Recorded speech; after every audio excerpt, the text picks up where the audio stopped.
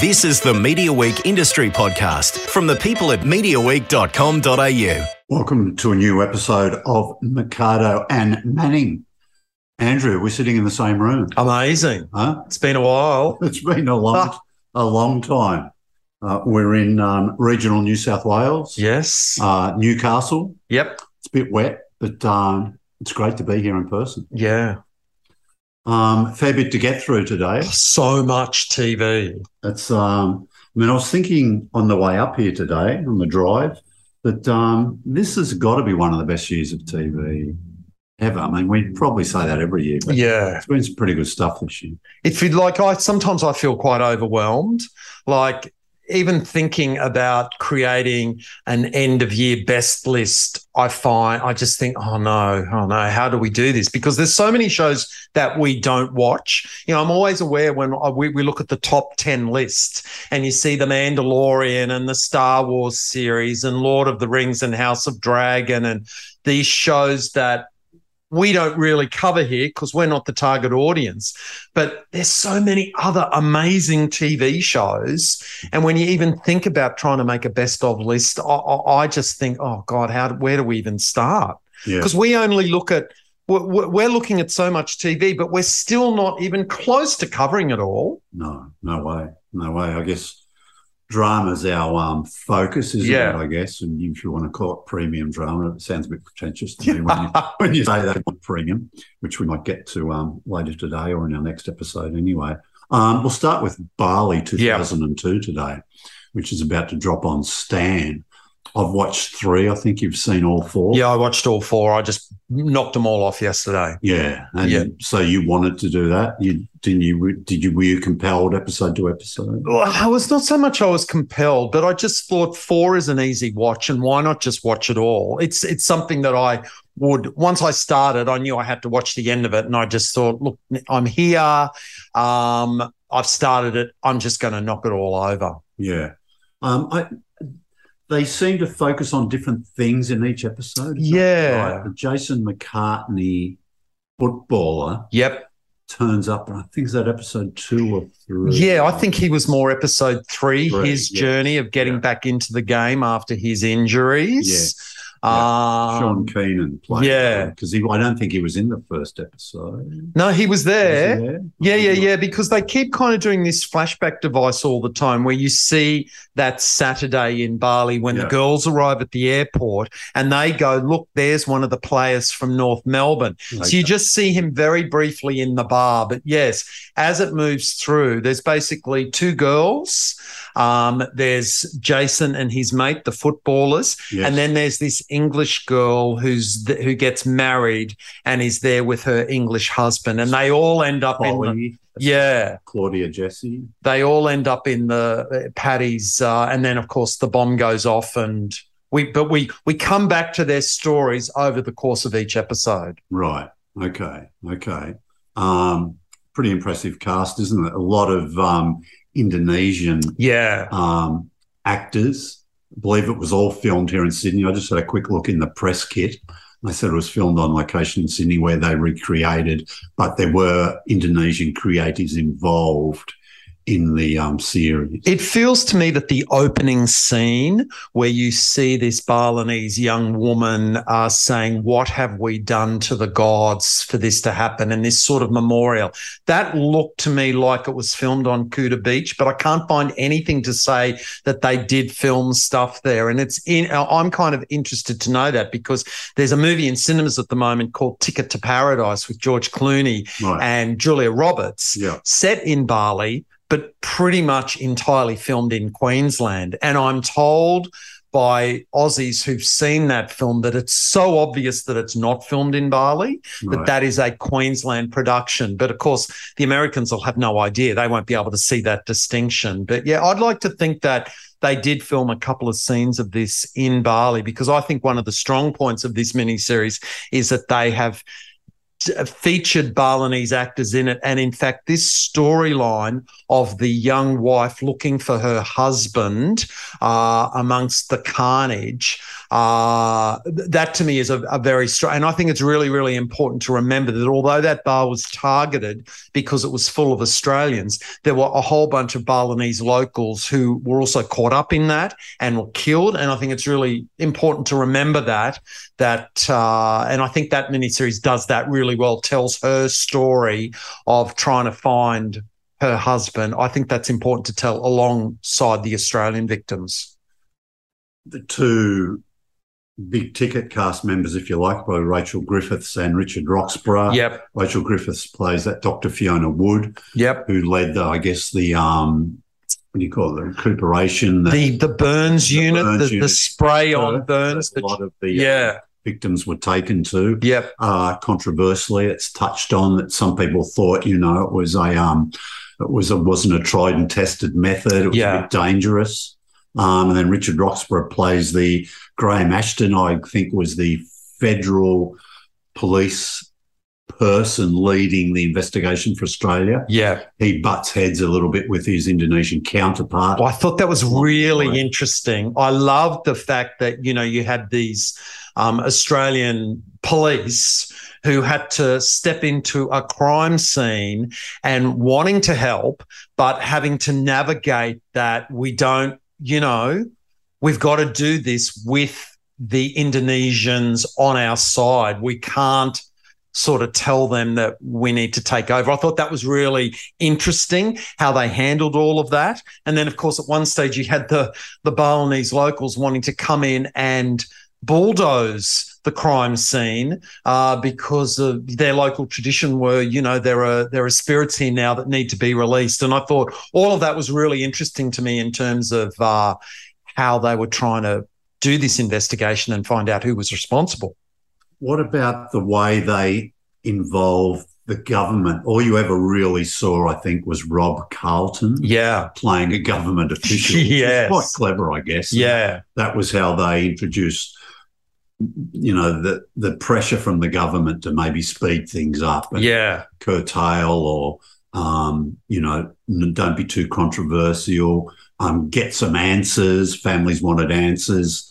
They wanted the police to hurry up and, supply them with some information. And all you ever saw him was on the phone back and forward to Richard Roxburgh on the side. There was one very telling conversation there where Rob Carlton says, the Prime Minister would like to do a tour of the side, and the Richard Roxburgh character just says, that is not happening.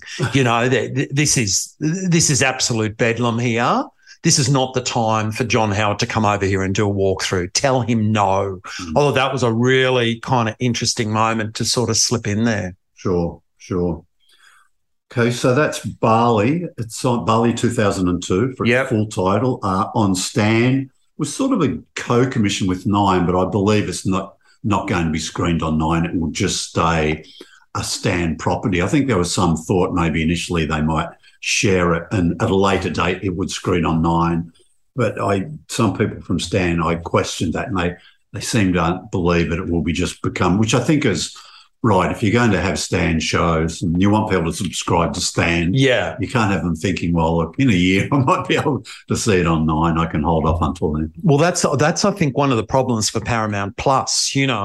They're putting shows like Five Bedrooms onto Paramount Plus first and charging you. But we know now we can see those shows, you just have to wait 6 or 12 months and they're going to pop up on Channel 10, which is interesting. And speaking of Channel 10, because it's the 20th anniversary of the Bali bombing, they've got a special next Wednesday night called Shockwaves, the Bali bombings. So I imagine that won't be the last sort of current affairs show. I imagine 60 Minutes and maybe Sunday night, and the ABC or maybe doing some 20th anniversary commemorations of this as well. Sure. Okay.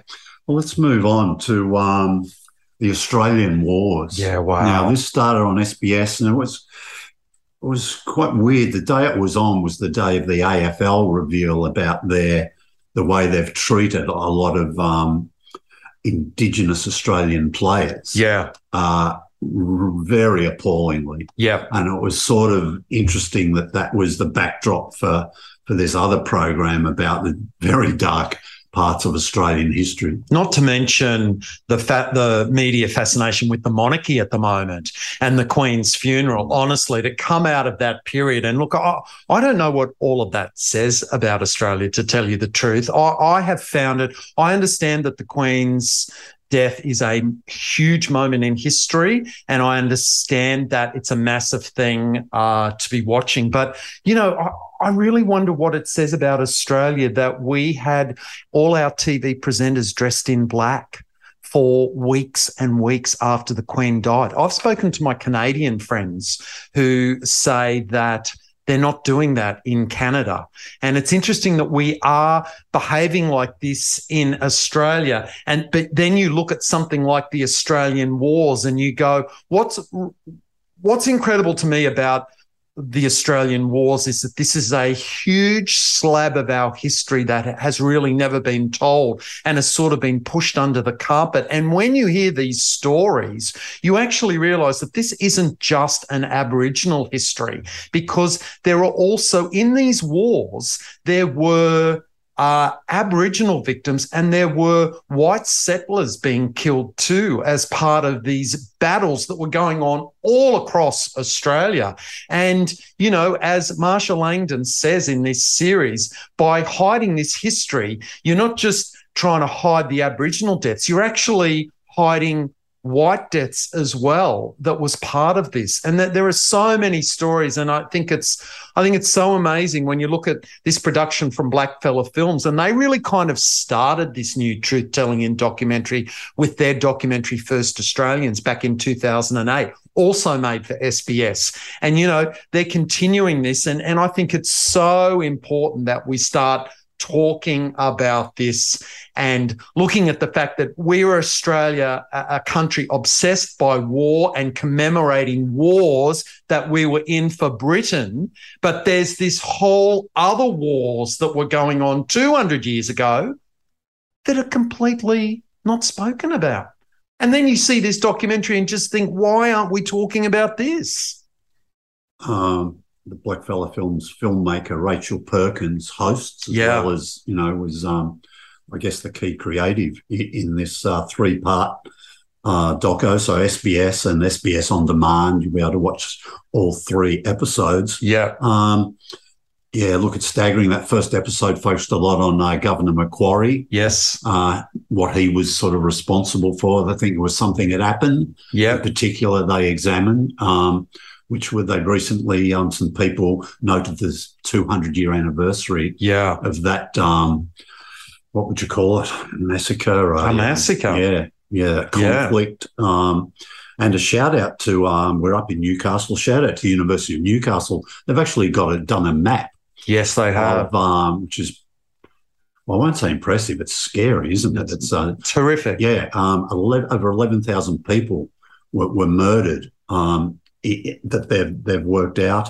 400 separate incidents, I think, 11,000 people, and they've got a map, which is virtually all over Australia. Yeah. Lots of atrocities in Tasmania, of course, which you hear a little bit about now and then. But you're right, this stuff's never taught. And I got nothing about any of this in school. Nothing about it. Even touch on. And one of the things that's really interesting in this doco for me is that they talk about British law, and they talk about how, sometimes the governor or someone will write, treat the natives with compassion. They say this in their official paperwork, but they're actually running a military operation to kill them.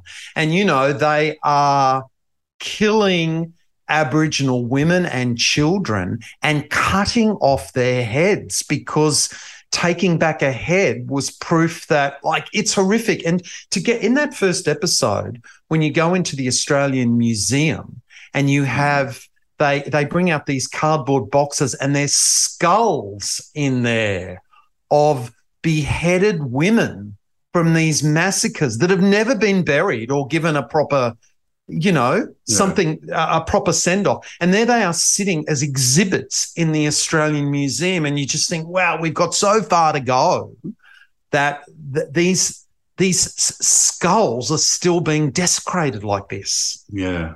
And the thing I mentioned, the football thing, because this is what Rachel Perkins done is delve into the past. Yeah. Right? But what the football thing reinforces you that we haven't, there's still a lot of bad stuff going on. Yeah, absolutely.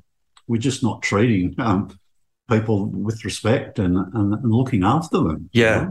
Yeah. It's just terrible. I mean, you mentioned the museum. One thing Rachel Perkins did is she went into some archives where some of the remains of some of these people are kept. Yes. And they're just in little cardboard boxes. They're sitting in cardboard boxes. Storage room. Yeah. Never been returned. Never. Looking for families to where they should be gone. It's quite shocking that it's still happening to this day. So the first episode has aired on SBS. I've watched the second episode next week, which is all about Tasmania. And we do know that they were pretty much wiped out in Tasmania. But when they delve into the military operation and how they were dividing up the countries and basically giving the settlers permission to do whatever they want as part of these decrees that are being handed down, but treat them with compassion. It's there in the decree, but they're going out and slaughtering them and running them off cliffs and, it's horrific. But it's also really, really interesting in terms of it actually was a very full planned military operation, and Governor Macquarie and these people who were in charge, they were military officers. So, of course, when it came time to do something about this, they reacted in a military fashion. Yeah. Okay, so look, it's an amazing piece of television. It really is. The Australian Wars, SBS.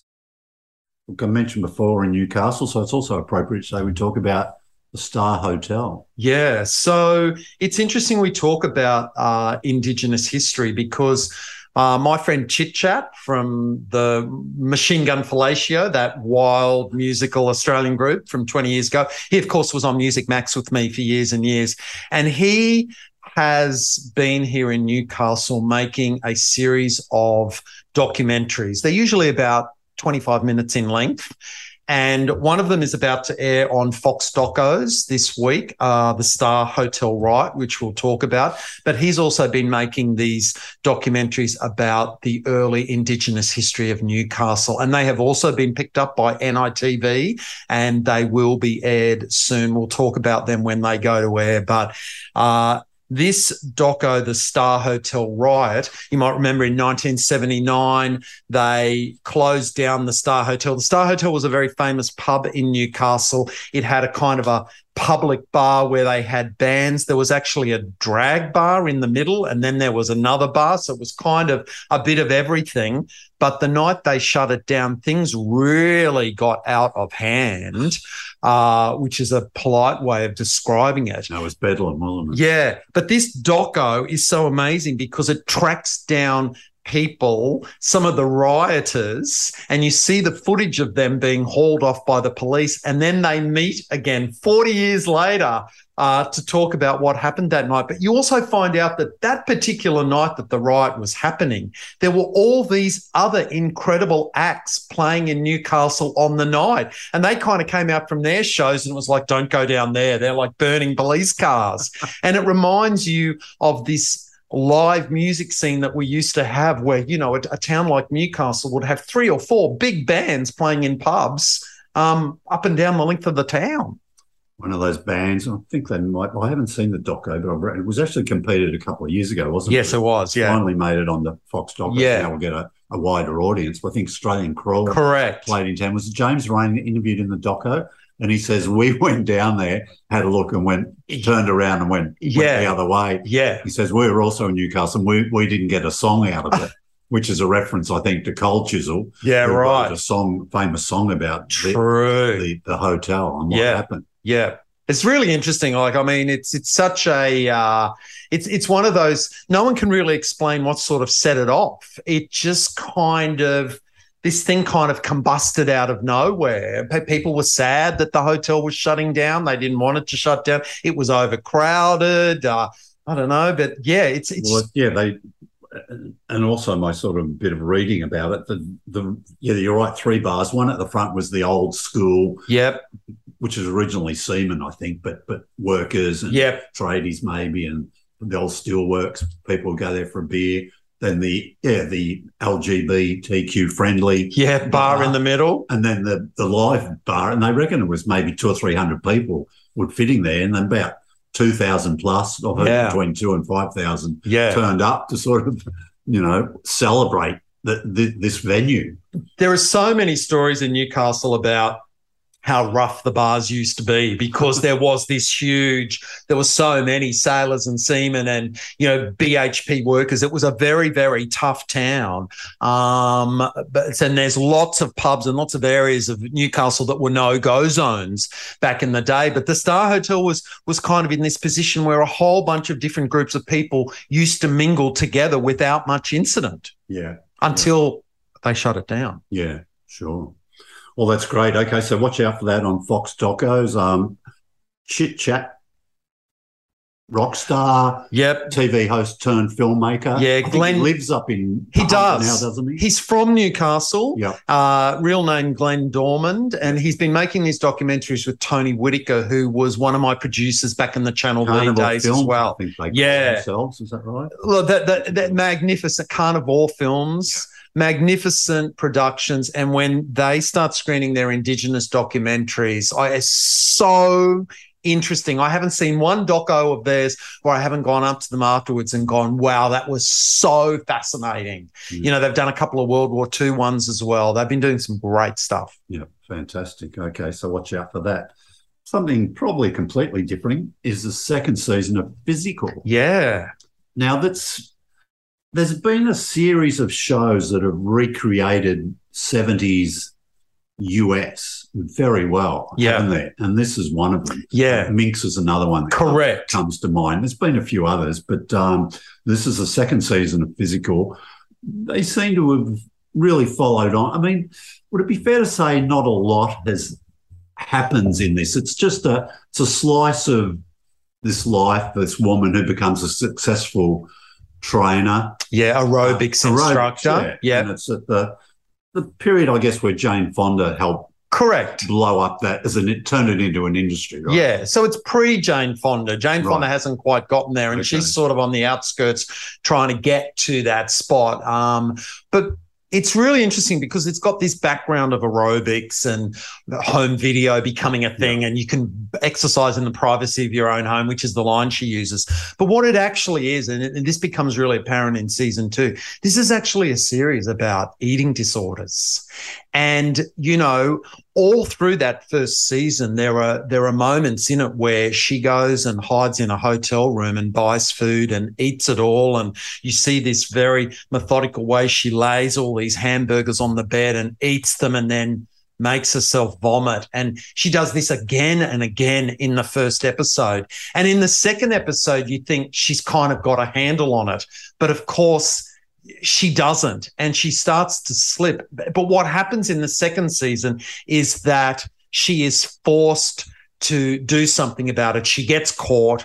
The husband starts figuring it out. Her friend starts figuring it out. And she actually goes off to a rehab and starts to address that inside voice in her head. And I became very aware that even though Murray Bartlett's the guest star and he's playing this kind of guy who's creating his own exciser empire and he's quite mad and camp and all of that, what it keeps coming back to is this is probably the most, I think, in-depth look at eating disorders that I've ever seen in a TV series. Yeah. And one of the reasons I think it's got this slow burn to it is that they're saying there's no easy solution to this. This is going to be a slow journey to get out of that darkness as well. And they're doing it really well. And this has been out for a couple of months now. It's been on my list of things. And I finally sat down the other day and went, I really need to do this. And once I watched it, boom, I'd done it in a day.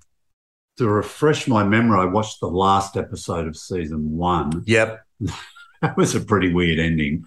Remember, in the Ampting Shopping Centre, she's in a balcony sort of enjoying I don't know how you'd word it. But Yeah. And you know what? I'd forgotten how it ended, but that moment comes back to haunt her in the second series.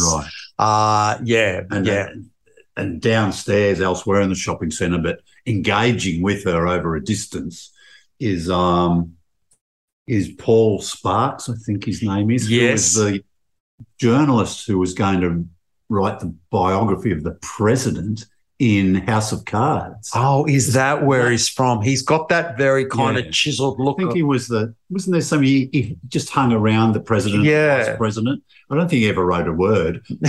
He was to sort of chronicle the presidency in the, and he came quite a pivotal character in House of Cards. Well, he's becoming quite a pivotal character in Physical too. Right. Because he's a Mormon and he's got a wife and the kids and he's running this shopping center and he's a bit of a developer. Yeah. So he's the antithesis of the man that Rose Byrne is married to, because she's got the kind of activist liberal husband that wants to stop oil drilling off the coast of California and all that. But yeah, his story really starts to come through. And in some ways, he's sort of trapped with his religion and, you know, there's a whole bunch of stuff going on with him and he becomes a much more pivotal character in the second series. And at the end of that first season, Sheila, who's Rose Byrne's character, was concerned she's just hanging around losers. Yeah. She just wanted to break out a bit, but part of her thought, no, but that's my life. But she was torn between, you know, maybe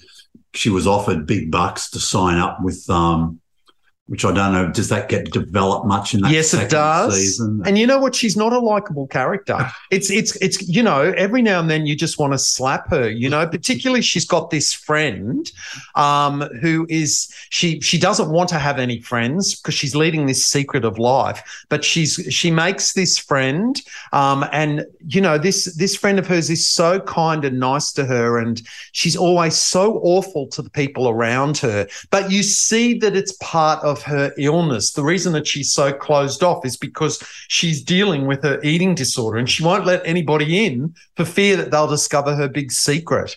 So part of her journey is that she needs to deal with her eating disorder, but also open herself up and accept that there are people around her who want to help her. Yeah. And that's what's really interesting about it as well. Yeah.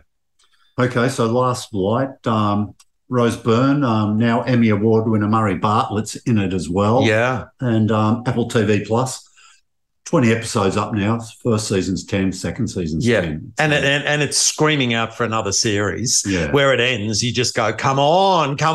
They're about 30 minutes, 40 minutes. Yeah, they're short. It's bang, you get through it really quickly. You can burn through a few of those. Yeah, Physical. Look, the last one we'll look at today is something else that's also on Stan, Last Light. Yeah. Which sort of brings Matthew Fox. Was talking, is he not done a lot lately? Because the publicity was the return of Matthew Fox. Yeah. So maybe he's been having a bit of a break from... I think he's been bringing up kids. I think I read that he's been doing a bit of child rearing since the days of Lost, because that's 20 years ago now, isn't it? Yeah. Since he was the star of Lost. But, gee, he still looks good. He's still leading man material. Now married in this series to Joanne Froggatt from Downton Abbey. She does a lot of stuff, doesn't she? She's busy, man. Busy, absolutely. I'm just checking here. He hasn't made anything since 7-year gap between a couple of his last pieces of work. Last Light feels to me like a kind of a disaster movie that they kind of serialized for TV. So you get all of these characters, you set it all up, you separate them. You know, the wife goes over to Paris because their son's going blind. He needs an operation. And so Joanne Froggatt's off in Paris. Meanwhile, Matthew Fox is a petrochemist and he gets called to some Saudi Arabian country. They make up a name. It looks like Dubai, the city. Yeah. Doesn't it? And he's called in there because there's some issue with oil. And then the oil gets polluted.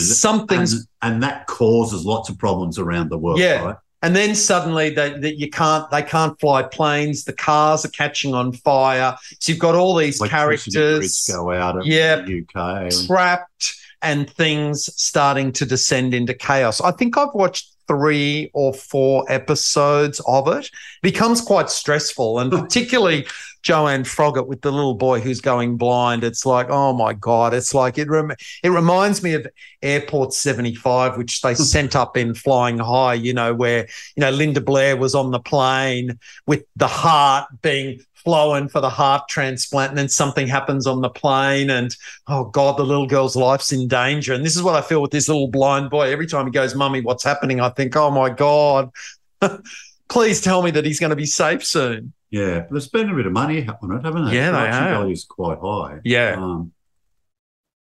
Not a lot of the cast I know, though, apart from the couple of leads. Yeah, those 2 leads. But, of course, Matthew Fox he's got a very pretty woman that's kind of reveals herself that can help it out. And, of course, Joanne Froggatt's got the handsome doctor who takes pity on her when the hospital shuts down. And so there's hint of romance there as these couples are separated. But, look, really, there's no stolen kisses yet. There's too much going on for them to get to that stage yet. Yeah. Okay. Look, just to finish up this week, a couple of quick things. One from me. We've talked about the Keeley Hawes series Finding Alice. Yep. When I think it was on the ABC. Yep. That might have even been the second window, but anyway, it's quite good. It's Joanna Lumley, I think, plays her mother. Oh, that's right. This was the house, wasn't it? Yeah. It's very weird. It's good. Yes. It's worth watching, but that's on BritBox now. But what they've also got, they've sort of put together a list of all the Keeley Hawes shows. Yes. It's like the home of Keeley Hawes, BritBox. So there's the Durrells, of course. There's Ashes to Ashes. There's Spooks. Yep. Wives and Daughters, which I don't know much about, but it looks like a period drama. And A is for Acid. Right.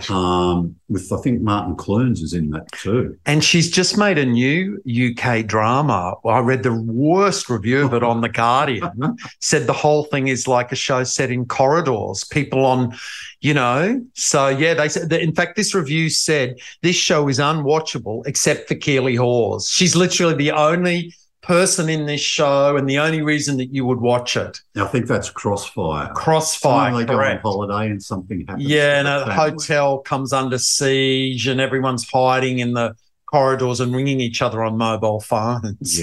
Yeah. And she got a shout out, of course, at the Emmy Awards recently. Yeah.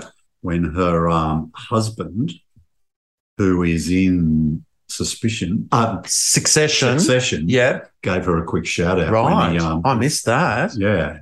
Matthew McFadden. Well, I've got one for you to throw out there as if we don't have enough things to watch. So Maxine Peake, another one of our favourite British actresses, and she made a series a few years ago called The Village, a BBC drama that I don't think you've seen. It was a period, wasn't it? It was a period thing. It's like 1890, 1900. It's so great.